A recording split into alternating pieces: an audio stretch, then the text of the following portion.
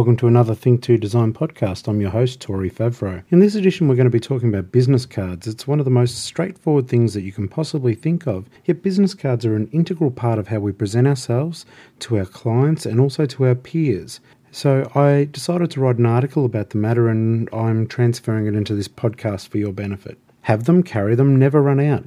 Business cards are a physical reminder to others that you have had contact with them. Business cards should also contain all your contact details. This may sound extremely obvious, but it never ceases to amaze me when I run into clients or people wanting advice who essentially have an incomplete business card. Here are some key details to always have on your business card. Have your business logo somewhere prominent on the card. Have your name in an easy-to-read location. Have your job description or title. Have your phone number, your fax number. Have your mobile phone number there as well.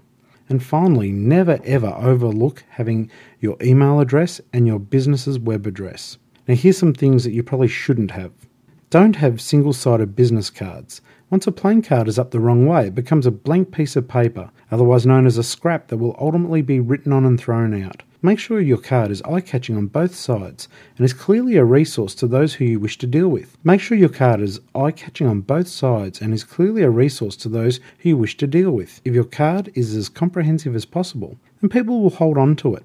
Don't have blank cards where your staff can write their names. It's unprofessional, it looks bad to the customer, and it's also detrimental to the morale of the staff who are giving them out. It's simple.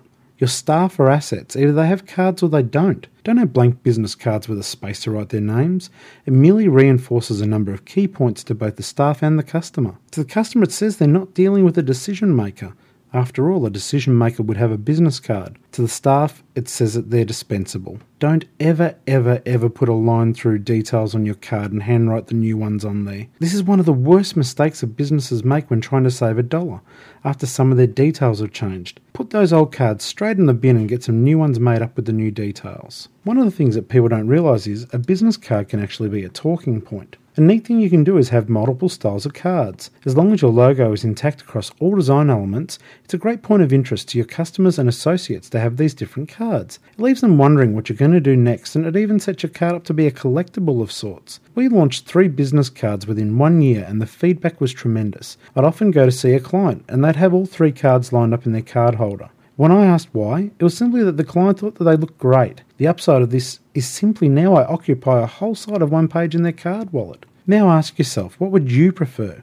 To be a scrap or something worth holding on to? The answer's pretty obvious, isn't it? So I hope this makes you think about your business cards. Always have a double-sided card. It's just such a waste to have a blank side. People are going to scribble notes on it, other people's phone numbers, other details, and then ultimately once they've used that information that they've written down, they're going to throw your card out. And if they throw your card out, then you've left yourself open to them trying to source whatever it is that they're after from your competition. This has been another Think 2 Design podcast. If you have any questions at all, please visit our website, www.think2design.com. Email the team at think@think2design.com. Please send through your questions. We'll be more than happy to answer them. Call 03 5241 4870 to speak to one of the members of the team. For our American and international listeners, we do have a US-based hotline. It's 206 350 2697.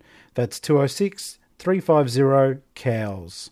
Let's make this an interactive forum. Business professionals, we have got a chat room on our news page. So go to think2design.com, simply choose the tab News and Podcast. That will take you through to our blog. And there is a chat room there. Just log on, have a chance to talk to each other, talk about strategies or questions that you might have. And on occasion, even I'll be in the chat room answering your questions. Thanks very much for listening. Till next time, see you later. This podcast was proudly sponsored by Recipe for Happiness. Achieve your true potential. Get what you want from your life. Take control. Don't worry, be happy. Visit www.recipeforhappiness.com.au to book a complimentary first session to find out more about the benefits of life coaching.